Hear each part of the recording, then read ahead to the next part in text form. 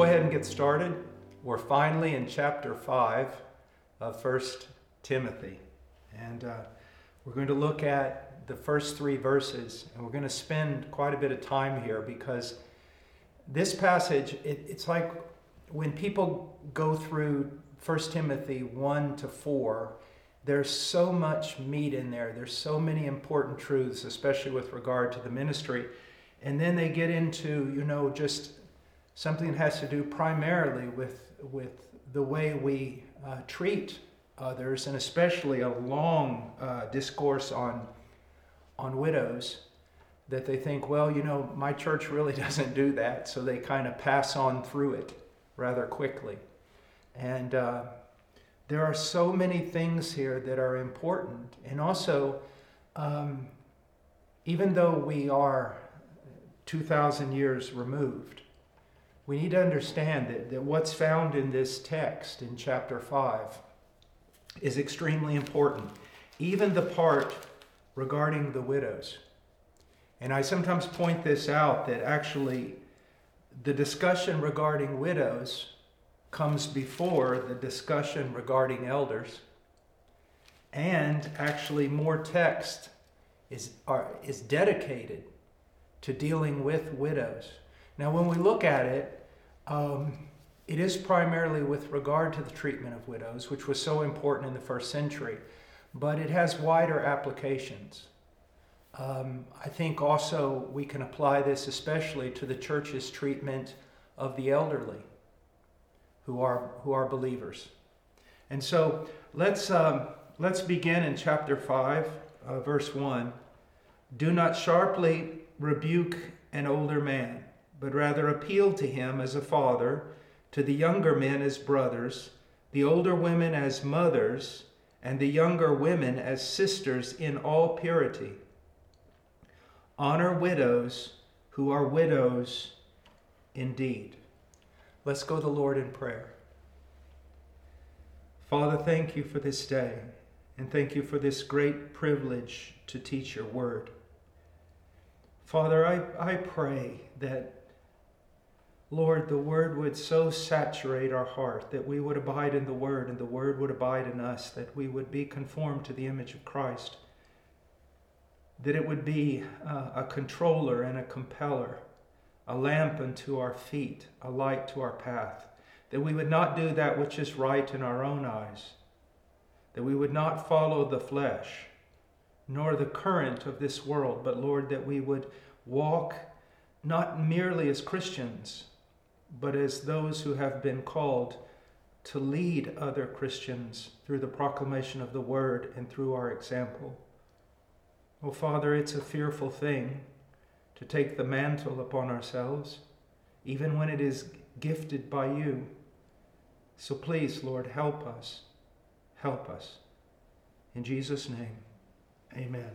Now, when we look at just quickly over at 2 Timothy chapter 3, verse 16, we read, all scripture is inspired by God and profitable for teaching, for reproof, for correction, for training in righteousness, so that the man of God may be adequate, equipped for every good work.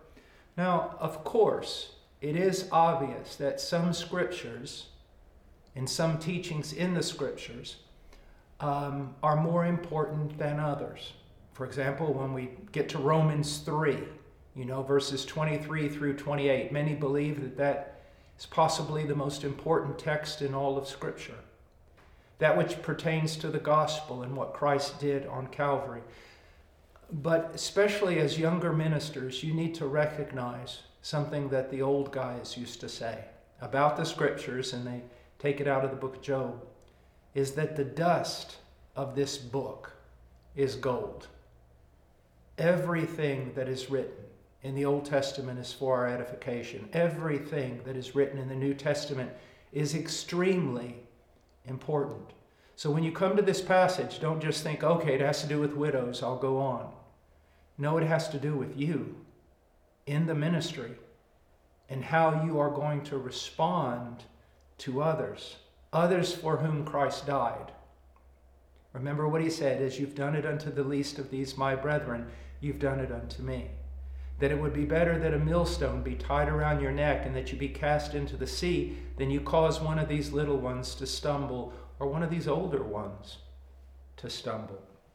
Now, another thing I want you to see in verse 16 of 2 Timothy 3 is that it says all Scripture is profitable.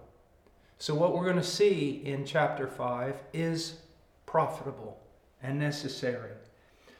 The most important thing, and the reason why I directed you to this text before we return to our text for the day, is this. You are going to have to teach. You are going to have to reprove. Tell people they're wrong. You're going to have to correct people, and you're going to have to train people. And sometimes those people are going to be older than you. What type of attitude or disposition do you take toward them?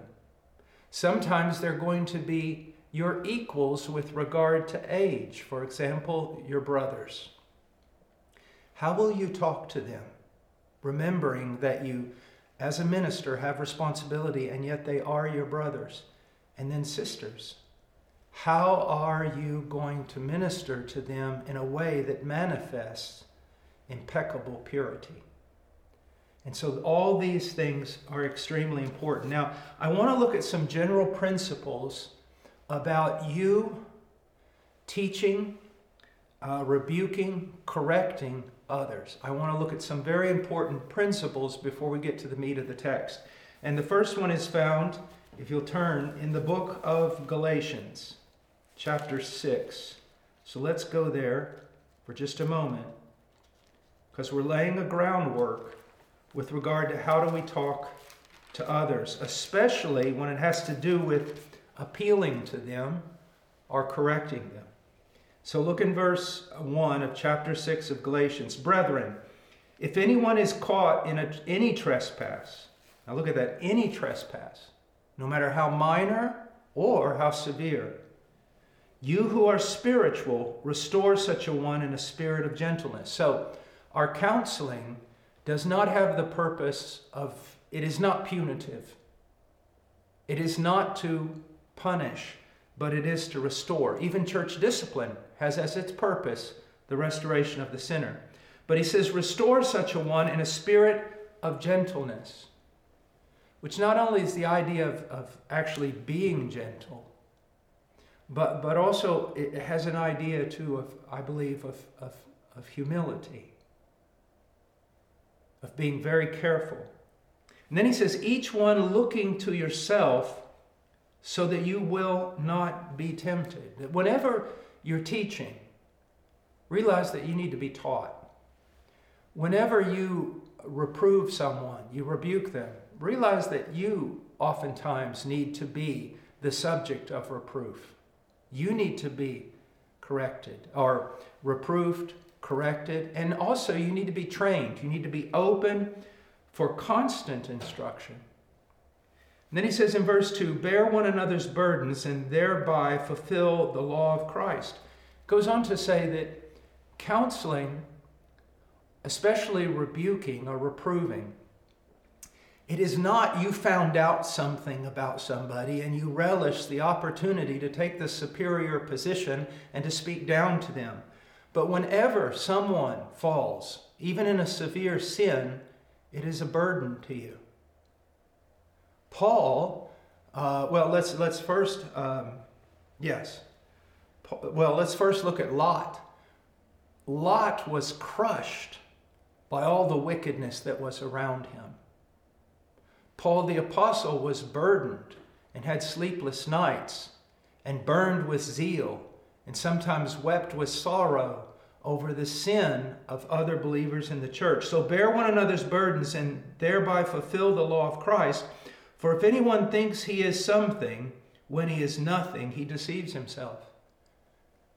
Just realize this, and I hope you know this, and it's in the very depth of your heart. There is no sin that you can come across that you are incapable of. And apart from the grace of God, you would even deny Christ. That if there is any good in you, It was put there through the cross of Christ and through his ministering spirit. So always with humility, always. And it is true. There are some men, wolves, that have to be fought and fought with a severity. But when you're not dealing with wolves, when you're dealing with sheep, you better be very careful, because you're an under shepherd. There is an over shepherd to whom you must give an account. Now I want to look at one more text. So we were in Galatians. Now just jump over to 2 Timothy 2:24. The Lord's bondservant must not be quarrelsome. Do you know there have been men who wanted to work with me, work at HeartCry, be missionaries, and they qualified in almost every area except they were quarrelsome. They loved to fight on the internet. They love to get involved in controversies. Now, I know godly men who are apologists and different things like that, and yes, sometimes they get in fights. But if you know them, they're not quarrelsome persons. But we should never be quarrelsome. Now, sometimes you must quarrel. But if that's a mark in your life, constantly getting in quarrels, then there's a problem. It says, the Lord's bondservant must not be quarrelsome, but be kind to all, able to teach, patient when wronged. So we're looking at here being kind, being open to people, a person that is not difficult to be with. You're actually easy to be with under normal circumstances. But be kind to all, able to teach.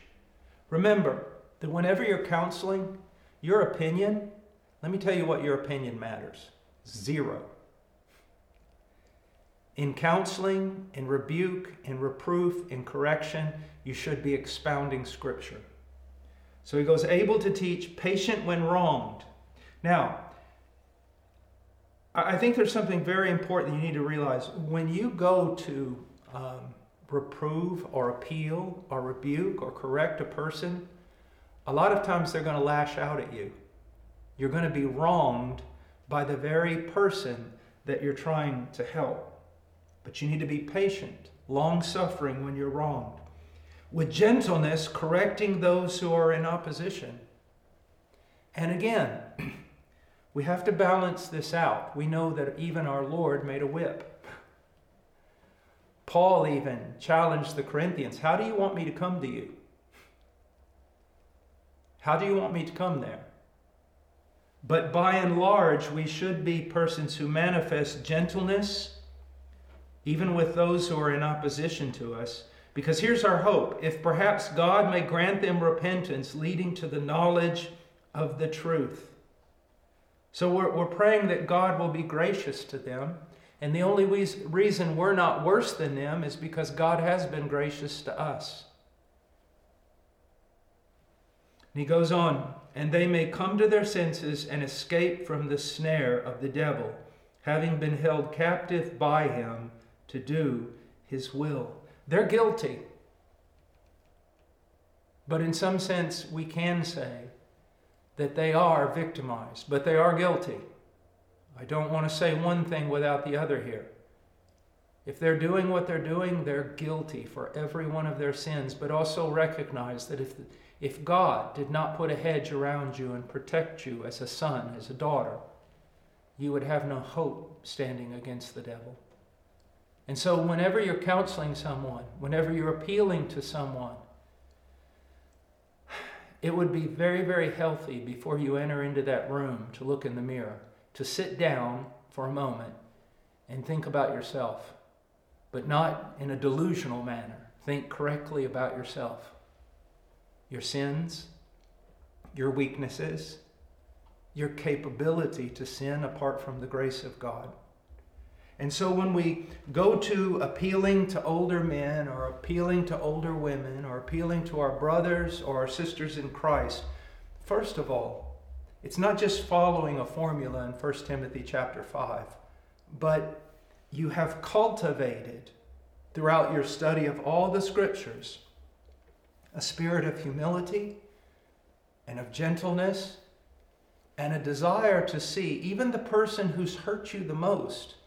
You desire to see them possibly converted, or if they are converted, brought back to the fold. And I think of Jesus, who said, "Forgive them, they know not what they do." I think of the Apostle Paul, who literally had become an enemy of Israel. There were people who made vows to God that they wouldn't eat or drink until they killed him. And yet he said his heart's desire was for them to be saved. He even wished that he could be accursed if it would mean the salvation of his people. Now that's a bold statement. But I don't believe he was talking in hyperbole or exaggeration. I think he really was like that. And I can tell you, you may think, oh, well, what Brother Paul is talking about, that's not a hard thing. No, let me tell you, people can hurt you, hurt your family, so bad that you have to struggle to want good for them. You know, the churches in the West, when they went over into communist countries after the wall fell, I heard a lot of, especially Americans, saying, why aren't the Christians more evangelistic? Why don't they reach out more to their neighbors? Why aren't they more loving to the lost? The church needs to reach out. That's easy when you live in the West and know none of your neighbors have wanted to kill you or throw you in prison or take your children away. We may enter into those times if we haven't entered already. But just know that if you're going to do what is commanded here in these 3 verses, you are going to have to be filled with the Holy Spirit. You're going to have to be transformed by the renewing of your mind in the Word of God. Now, let's get back to our text in 1 Timothy 5. Do not sharply rebuke an older man. Now, what does he mean by older man? The word is presbyteros or presbyteros, depending on how you want to pronounce your Greek. And it refers to the elderly. In this case, since it's masculine, to an elderly man. Now, the word is also used for kind of a leader of the Sanhedrin. The word is also used for a Christian elder. But because it is placed in reference to other age categories, like young men, young women, older women, it's probably referring to everyone in the church who is male, who is older, who would be recognized as an elder. Now, this can include ministers, but it goes beyond that to include anyone who is older. And the idea here is age. So it doesn't mean that you need to just show great respect to an older man who's been a Christian for, say, 4 decades. It could be an older man who's been a Christian for 6 weeks. Because the issue here right now is age. Now, in our culture, that's very hard to understand, but it's not hard to understand in a biblical culture that age was to be honored. It was a strict rule in the law. So I'm just going to read to you from Leviticus 19:32. You shall rise up before the gray-headed and honor the aged, and you shall revere your God. I am the Lord. So what he's saying is, if you want to honor God, who is the Lord, then you're going to honor the gray-headed. You're going to rise up. You know, when I was a boy, I don't even know if this is taught anymore. When I was a boy, if an elder person walked into the room, you were supposed to stand. Even if there were many chairs and they were all empty, except the one you were seated in, you were to stand up. You were taught that. Not necessarily even a biblical idea in the minds of most people, even though it originated from the biblical idea. And you can see how far we have degenerated as a society. And I think this needs to be taught to the young. It is a principle, and it's worthy of repetition. It should be taught to the young. When certain people, older people, enter the room, I still stand. And even when they say, oh, don't stand, I'm still going to stand. There's a sense of honor. When you turn on the news or you look on YouTube and you see everything that's going on, there's no honor. And where there's no honor, you have a despicable people. And let me share with you something. When we talk about things like standing in the presence of the aged, there are people who go, well, it's just all about the gospel. What do you mean by that? I love the gospel. The gospel is preeminent. But the Bible also lays out, how then shall we live in light of the gospel? And there are certain things that are just, oh, that's not really important. Well, if the Bible says it's important, it's important. And I think that it's like we've raised, it's like our generation is just a generation of vipers, and we're raising vipers. Uncouth, uneducated, without morals. And it's all because all these preachers, maybe saying it's all about the gospel, use that as a shield to hide behind. That it's all about the gospel, and then gospel really shouldn't have any impact upon you. So, Leviticus 19:32, you shall rise up before the gray-headed and honor the aged, and you shall revere your God. I am the Lord. Do you see that? The way you revere God, one of the ways that you revere God is you honor the structures that God has put forward, the institutions and the people. I've been out many times in California, and Dr. MacArthur will tell me several times, he'll go, just call me John. I can't. I just can't do it. If I talk to Dr. Piper, just call me John. I just can't do it. There's a sense of wanting to honor people. Wanting to honor people. And you should be a man who seeks to honor people. And you demonstrate that in your church. You're an example of that. Exodus 20:12 says, honor your father and mother, that your days may be prolonged in the land which the Lord your God gives you. The word honor, kaved, is treat them as weighty, as significant, as important. What are old people treated like now?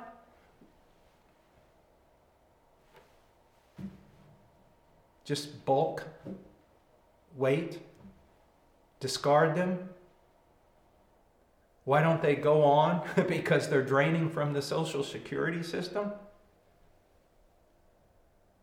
Really? You can tell a culture by how it treats its babies and how it treats its seniors. That shows we're in a whole lot of trouble in the West, doesn't it? He says, honor them. Honor them. And yes, you should show respect even to a young person. But pastor, listen to me. You show more respect to the gray-headed because you're commanded to. Exodus 21:17, he who curses his father or his mother shall surely be put to death. And you say, well, this is about children. No, it's about how do you treat the aged? Because he's going to say, appeal to them as fathers, appeal to them as mothers. And so how should you do it? Very carefully. Demonstrating honor. Proverbs 30:17, the eye that mocks a father and scorns a mother, the ravens of the valley will pick it out, and the young eagles will eat it. It's pretty explicit. Sometimes when I've been hunting in the woods, you come across, an animal that has recently died, and you see buzzards all over it. Or I'd have to go get one of our cattle that had died. You'd see buzzards all over it, picking it apart. That's what he's saying here. We need to do it because they're aged, but we need to do it more importantly because it's exactly what God commanded. And it's honoring It's honoring the categories and the institutions that God Himself put in place. And so the general principles is that when we go to an older man, we should honor him. Now, look at Job 32:4, and this is important. And this for me, at times throughout the years, especially the last 10 years, has been sort of it reveals a lot about a young man called into the ministry. In Job 32:4, now Elihu had waited to speak to Job because they were years older than he. Man, I've had guys come up to me that they're in the ministry. Man, I've got ties older than they are. And I mean, the moment I walk in the room, they are in my face and they are telling me everything they know and correcting me and this and that and everything else. And sometimes, yeah, there's some truth in it. But from the way they do it, I realize they're spiritually immature. They have no idea about how to honor a man or a woman.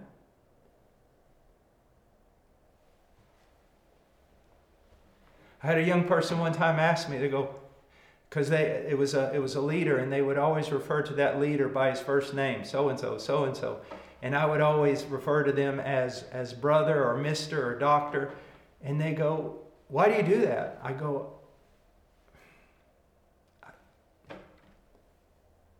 I just believe that they ought to be honored. In any way I can find to do it, I'm going to do it.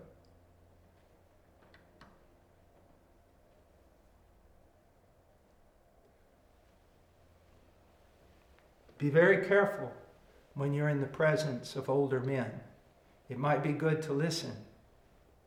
Yes, speak, but speak with dignity, with humility, because sometimes those men are dealing with answers and you don't even know the question.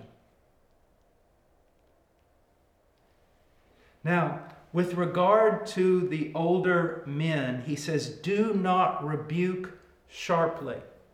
The Greek word, epipleso, it means to actually strike. That's the idea, to strike. Mounts has it at to strike at or to inflict a blow on someone. Figuratively, it means to chide, to speak harshly, to denounce, to express strong disapproval as a type of punishment. Lo and Nida. Be very careful, even when an older man needs to be rebuked. Be very, very careful how you do it. Well, why? I mean, what's the difference? Why? Because God said so. And never forget, I remember one time I was driving down the road and there was this elderly man driving in front of me. And I mean, if the speed limit was 45, he was going about 20. And people were honking at him and everything, and I came up behind him. I could see that he was elderly. And a young man in the car said, gosh, I wish this old man would just get out of the way. And I looked at him and I said, young man, it's very possible that that old man in front of us faced down a tank in World War II all by himself. You be very careful how you talk. You be very careful how you talk. So the idea is when you talk to them, don't intend to strike them or punish them with your words. Now, you're going to have to tell the truth. If they're in sin, you're going to have to tell the truth. If they need direction, you're going to have to tell the truth. But there's a way of doing it, even strongly, while at the same time showing respect. And you say, well, how do you find that middle ground? Romans 12, 1 and 2. By the renewing of your mind. You see, here's one of the problems. People treat the Bible as kind of like a phone book, okay? You come to a situation and you go, okay, how do I need to deal with this situation? And so you start looking in the Bible. How do I find the answer, the right disposition, the right attitude? What should I do? Well, yeah, that's important. You need to do that, but let me show you a better way. You should be constantly renewing your mind in the full counsel of God so that when you come to these situations, you've already been transformed by the Word.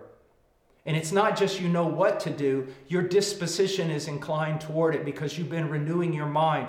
You have cultivated the mind of Christ. Extremely important. So I used to have a professor in political science that would always say a stampede at dust does not atone for a wasted day. The neglect of studying the Scriptures daily as a discipline, a private discipline, it cannot be replaced by just running to the Bible whenever you have a question. You need to live in the Word of God. Now he says, do not sharply rebuke him. Do not strike him with your words. Don't seek to punish him with your words, but rather appeal to him as a father. The conjunction there is an adversative conjunction. It shows a great contrast. On the wrong side is you seek to strike him, beat him black and blue with your words. But Paul says here, no. The very opposite is what you ought to do. You ought to appeal to him. Appeal to him.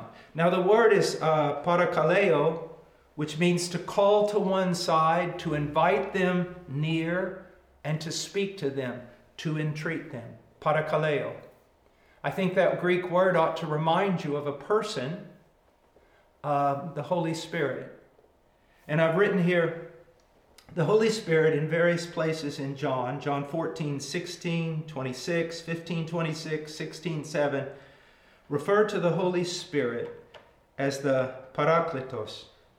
Now, those who are filled with the Holy Spirit should imitate the Holy Spirit. The Holy Spirit is called alongside of us. The Holy Spirit appeals to us. There are times when, yes, the Holy Spirit can deal with us, convict us in a sharp way, but it's always in love. Always in love. And so we need to appeal to them. I'll give you an example. So someone, an elderly man gets up in the pulpit and shares something.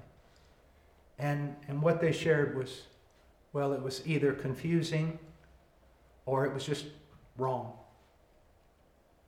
You're not going to get up right afterwards and just tear it apart. Yes, you're going to have to do something so that people aren't led astray, but it's the way you do it. You may even feel, if you're young and prideful, you may even hear somebody say something in the pulpit and they're wrong, and it almost brings you joy because you're going to be able to get up there and show everybody just how much you know and how much everyone else does not know. Well, you need to keep your seat because you're going to get yourself in a lot of trouble.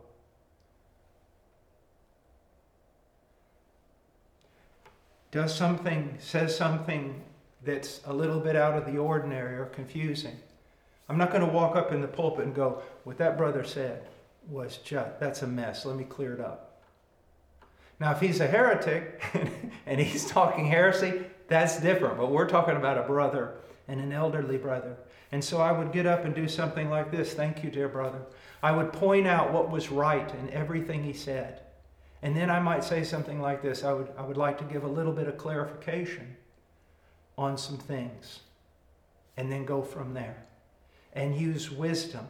Later on, I can talk to him. I can correct him. And even when I do that, I'm going to say, dear brother, thank you so much for sharing. And these few points that you brought out here were excellent. But let me talk to you about something. Something you probably know. Maybe it just didn't come out right. And just go on. That's not cowardice. I work with some men, and they're just not afraid of much. And one day we were talking about having to deal with someone, and none of us wanted to do it. And I sat there and I realized something. These men who would fight hell with a water pistol, Some of them have been Marines and other things like that. They do not want to confront this brother. But they don't want to confront him, not because they're afraid of him, like he's going to beat them up, or they were reticent in confronting him because they were afraid to hurt him. And I think are you not dealing with someone because you're just flat out afraid of what they'll do to you? Well, that's wrong. But when you know you have to deal with someone, and it's really, really bothering you because you want to say it right and you want to tell the truth, but you don't want to hurt them, that's a good thing. I always say this: do not stomp out the small spark that might be there. Be very, very careful. Don't be cowardly. I think the Apostle Paul is a great example here, because if there was ever a church group he rebuked, it was Corinthians, the Corinthians. I mean, man. But if you notice in the first chapters, he talks about what's right with them. He talks about that first. If you notice, Jesus does the same when he can in the 7 churches of Asia Minor. And so, be very careful. Also, just so you know, one of the things, I've lived long enough to see old preachers get older and then die. And I've seen cases where preachers, their boldness, it evolves or devolves from boldness to brashness. From boldness to just hard and merciless. And you want to be very, very careful about that. Now, so he says, but appeal to them as fathers. I think we'll stop there. We'll take a break, and then we'll come back. And brothers, here's the thing on this one. You need to look at 1 Timothy. You need to look at verse 1. But you're not going to be able to pull it off unless you're constantly renewing your mind in the Word of God, cultivating the mind of Christ, and reflecting that mind in your speech. So let's pray. Father, thank you for this day. And I pray, Lord, please work in the hearts of these young preachers. Oh God, that they have that balance that no one can give them but you. Oh God, let them be desperately seeing their need to study the Scriptures and pray, to be transformed. And oh God, help us all. In Jesus' name, amen.